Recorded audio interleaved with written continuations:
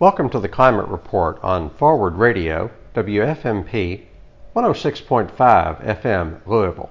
This is Hart Hagen, your host, and we are on episode number 144. Today's topic is the DSA's Green New Deal.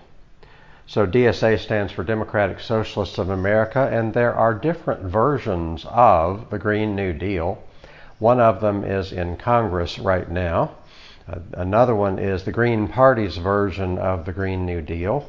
And the one we'll be talking about today is the Green New Deal as drafted by the Democratic Socialists of America earlier this year. So we'll be talking about that in a few minutes, but first, here's what the Climate Report is all about. So we've got some serious problems to solve around the world and in the United States. We have 5 separate and distinct threats to our very existence. One of them is climate change. One of them is the loss of biodiversity. One of them is war, including but not limited to nuclear war. Another is a rapidly diminishing supply of fresh water, which will put stress on people around the world.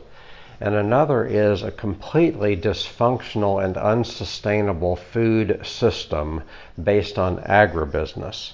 So those are the 5 threats to our very existence. And the common theme, or the common thread with all those things, is that we are ruled by a tiny minority.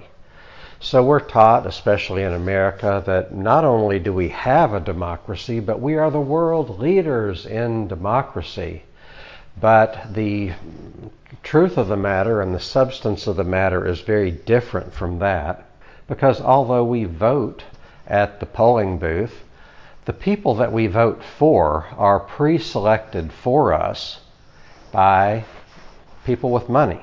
So our democracy is limited because our choices as to who to vote for are pre-selected. We also have a very limited democracy because of the media, the way the media is. So the mainstream media is owned and controlled by 6 huge corporations.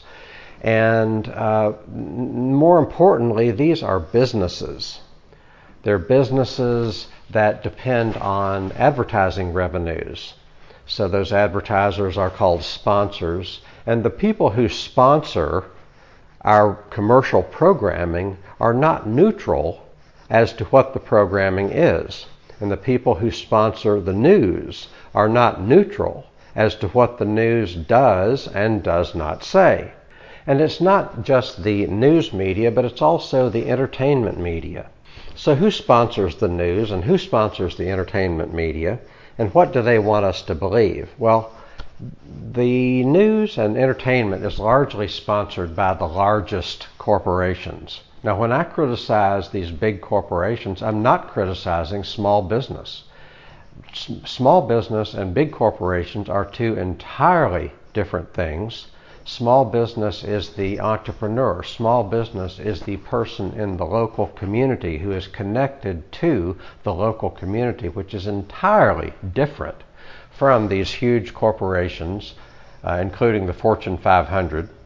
And the Fortune 500 have an agenda. Mainly, they want their stock value to go up. They want profits and they want to increase their stock value, because when their stock value goes up, they get more money to do with what they want.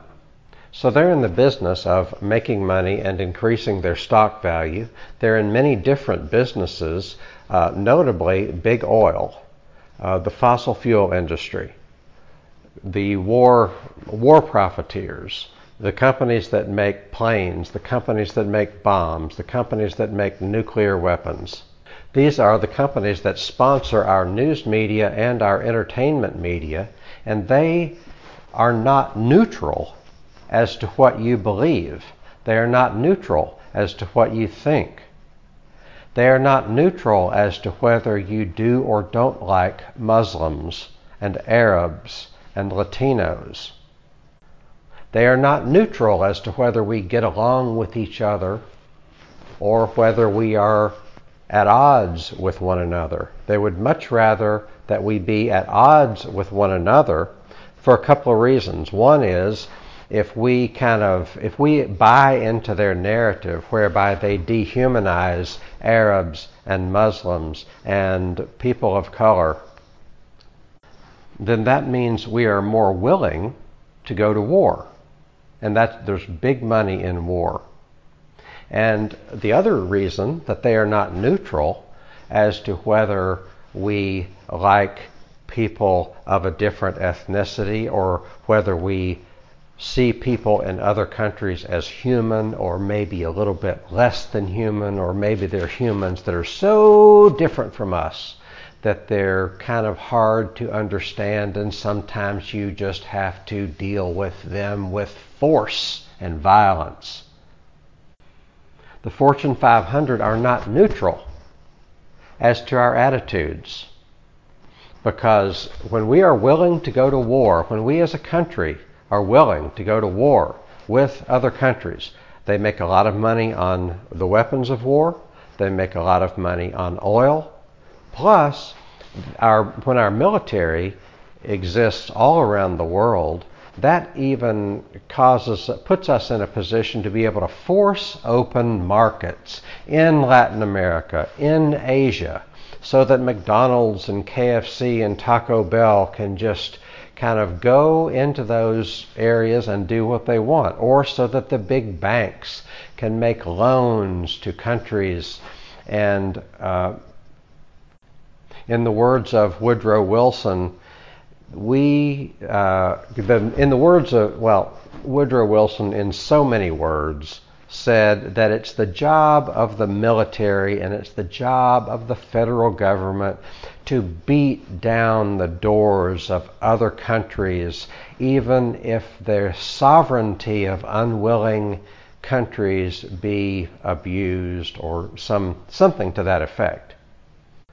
So it's the idea that these transnational corporations are not just in the business of selling weapons of war, they're not just in the business of selling oil, they are also in the business of opening up markets all around the world.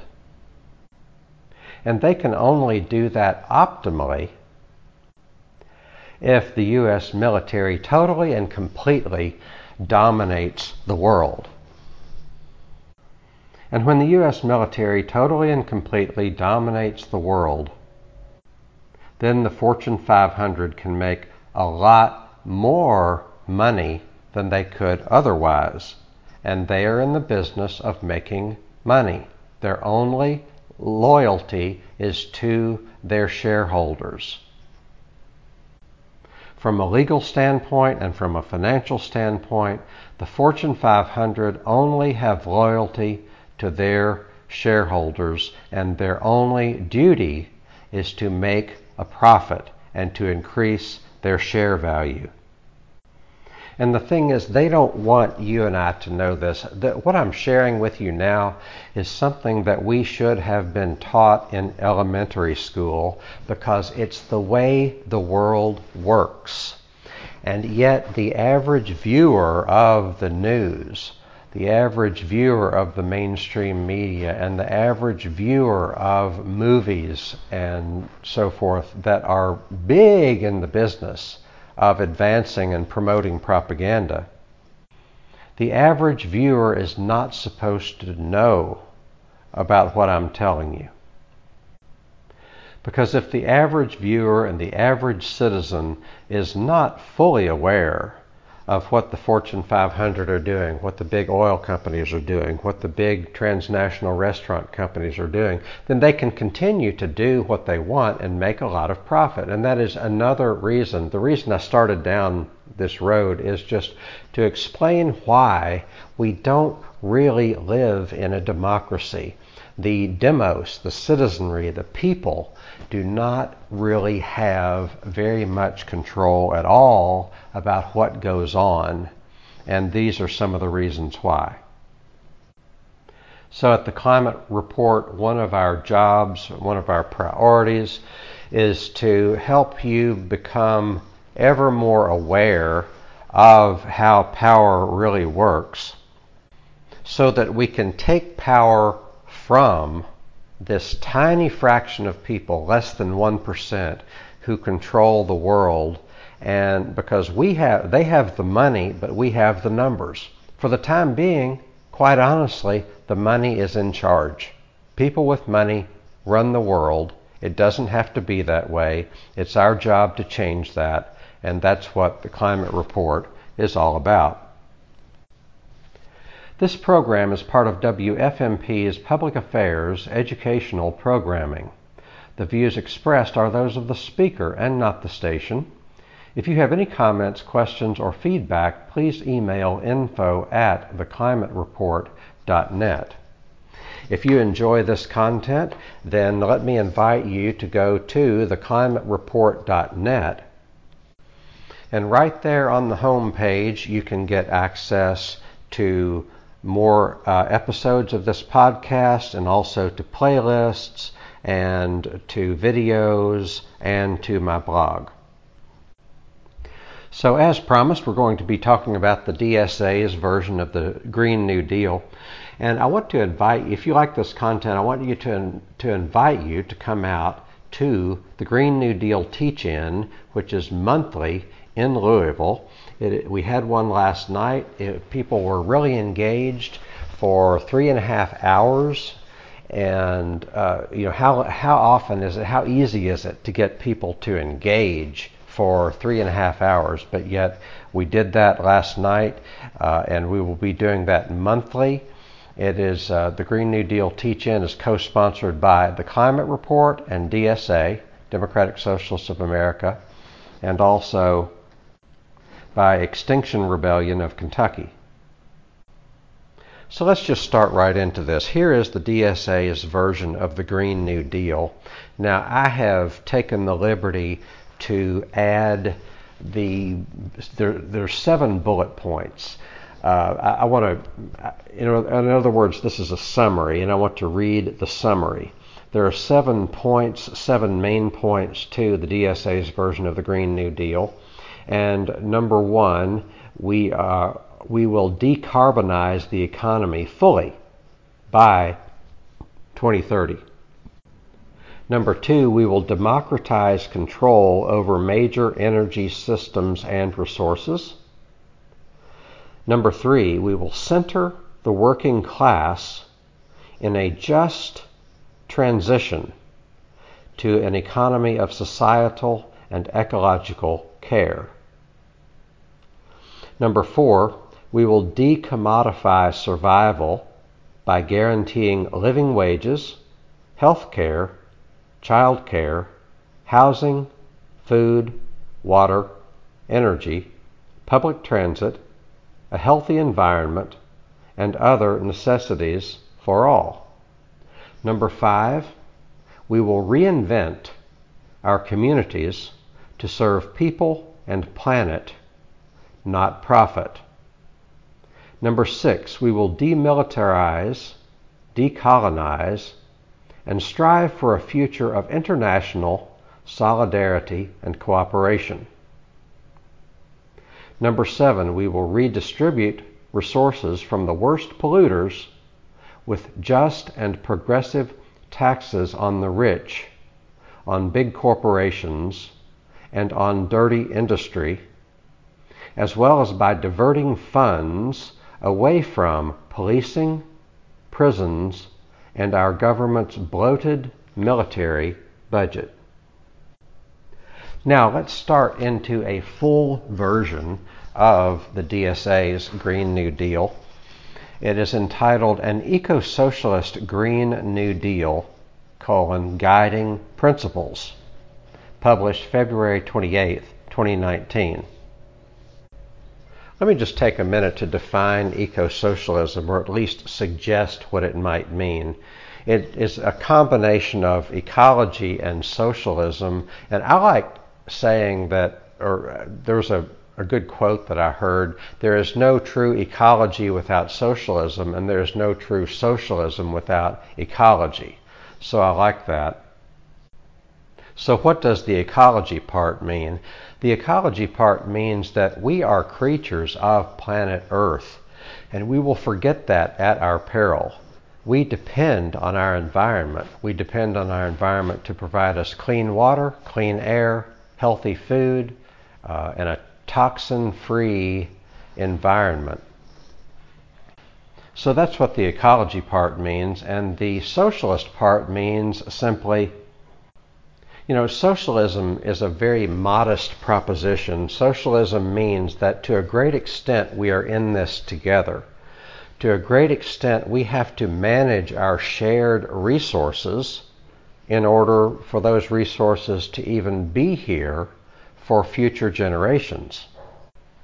Socialism is also an acknowledgement that the air and the water and our biodiversity and our agricultural lands, etc., are not just to be owned by a very, very few.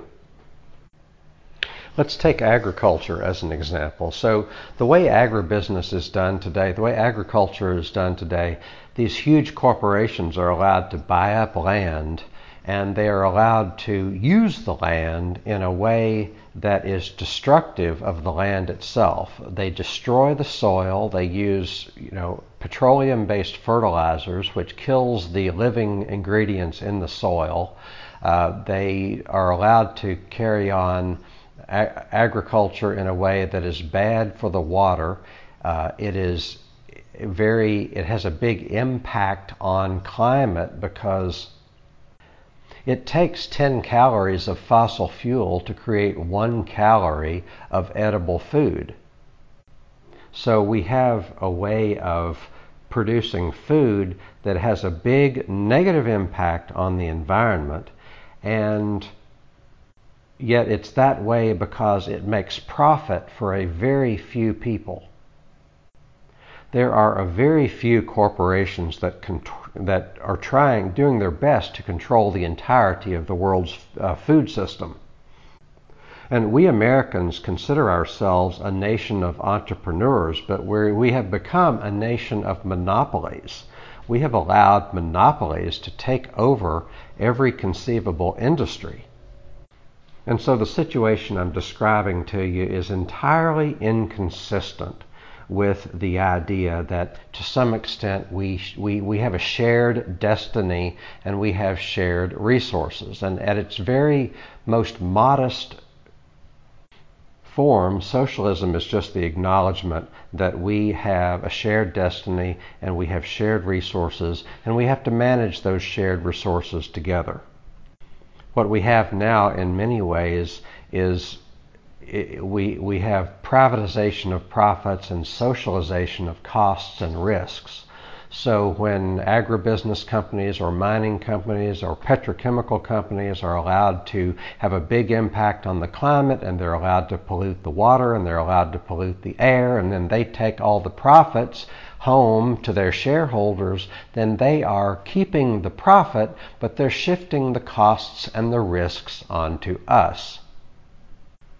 And the thing is, I'm not supposed to be telling you this because they don't want you to know.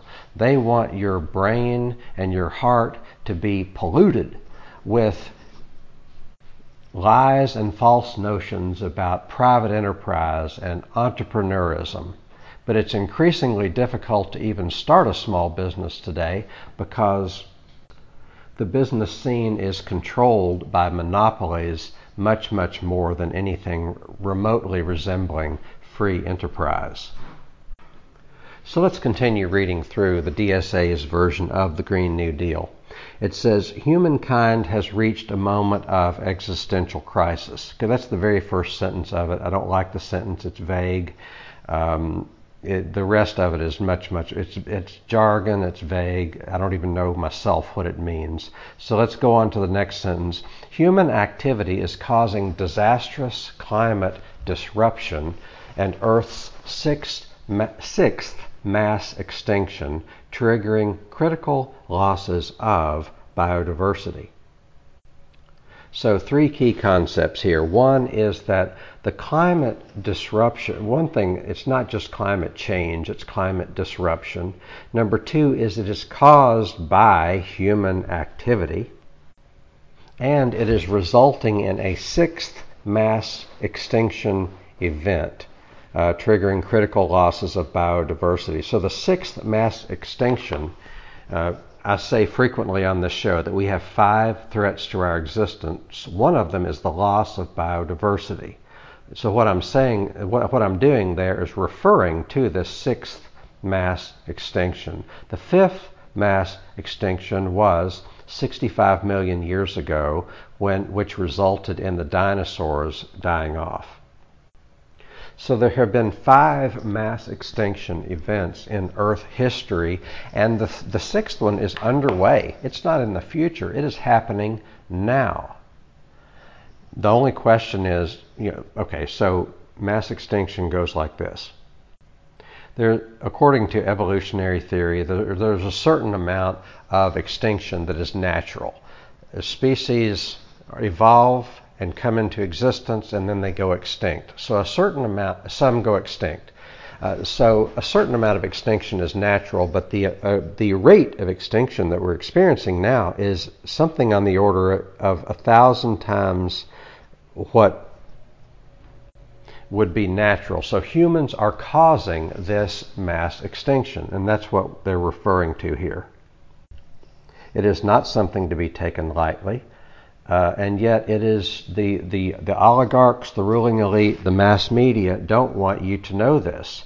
They don't mind if you know it a little bit from time to time, but they don't want you to think it's an emergency. They don't want you to think it's a reason that we need to not just change our lifestyle, but change our whole freaking government. Especially, we need to change who is really in charge. Because the way government is now, it's not we the people, it's we the corporation. It's not the United States of America, it's the United Corporations of America. Because corporations and billionaires have been allowed to buy our government. And our job is for the 99% of us to organize, educate, and agitate so that we push these big corporate powers and billionaires off of the throne. Continuing to read. We are already locked in for global warming that will have catastrophic effects, and we are on a slippery path to our own extinction.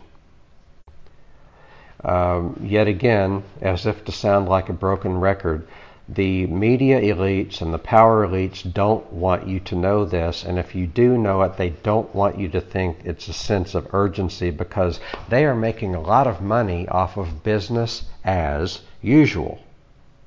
So when people in the media act incredulous at any need for any radical change, they are what I call defenders of business as usual. They're making a lot of money off of business as usual, and they don't want that to change. And in so doing, they're showing that, to them, short-term profits are more important than everything else that is important to us, including life itself, including our lives, including the lives of our children, including the lives of all of the species that we appreciate and, in fact, depend upon to maintain our own existence. Continuing to read, the 2018 special report from the Intergovernmental Panel on Climate Change, IPCC, that's the United Nations body that is a clearinghouse for climate research. The 2018 special report from the Intergovernmental Panel on Climate Change, IPCC, warns unequivocally that without societal transformation and rapid implementation of ambitious greenhouse gas reduction measures, pathways to limiting warming to 1.5 degrees Celsius and achieving sustainable development will be exceedingly difficult, if not impossible, to achieve. So what they're saying here is that societal transformation is necessary. And this can be good. We can have the time of our lives, but we have to make it happen. It's not all about austerity. In fact, it's the power elites. It's the ruling class that want you to think that you have to make sacrifices for the good of society. But what they're really saying is that they want you to make sacrifices for the good of their bank accounts, their stock portfolios, their grip on power. They want you to make sacrifices while they do what they want. But I like saying we have an opportunity to create a whole new world. And that sounds idealistic, but we are in an age where idealism is absolutely essential. We have to envision a better world and then work toward implementation of whatever it takes to make that new world a reality. So idealism is absolutely necessary, and the opposite of idealism is cynicism. Cynicism, two things about cynicism. One is it's a luxury, and secondly, it is lazy. Cynicism is lazy. And by cynicism, I mean a couple of things. I mean, cynicism is a resistance to making the world better. And it comes in the form of when political elites and media elites are critical of the Green New Deal, critical of people who want a Green New Deal. It comes in the form of people like Mitch McConnell standing squarely in opposition of any positive change whatsoever, because his job, quite literally, is to defend business as usual and to maintain the power of those who currently have power. But that is not a noble calling. In fact, it is a completely illegitimate exercise of power, and here's why I say that. Because the purpose of government is to work for the best interests of everyone, not least of all the majority. In the words of the preamble of the Constitution, the federal government was established to promote the general welfare. But what are the defenders of business as usual doing? They are standing in the way of the general welfare. They are standing in the way of the societal transformation that we need. That societal transformation is described no better than it is described in the various versions of the Green New Deal. Got about another minute, and I need to wrap it up. So we're looking for a societal transformation. We need a societal transformation to survive, let alone thrive. And those societal transformations are described in the Green New Deal, the DSA version of the Green New Deal, the Green Party's version of the Green New Deal, the congressional version of the Green New Deal. And the thing is, we can no longer depend on government to take care of this. We have to change government. Government such as it is standing in the way. Media such as it is standing in the way. And business such as it is standing in the way. That's why it's up to you and me to learn the Green New Deal and to implement its provisions. That's all for today. Thank you for joining me. Hope you'll come back soon. Have a great day. Bye now.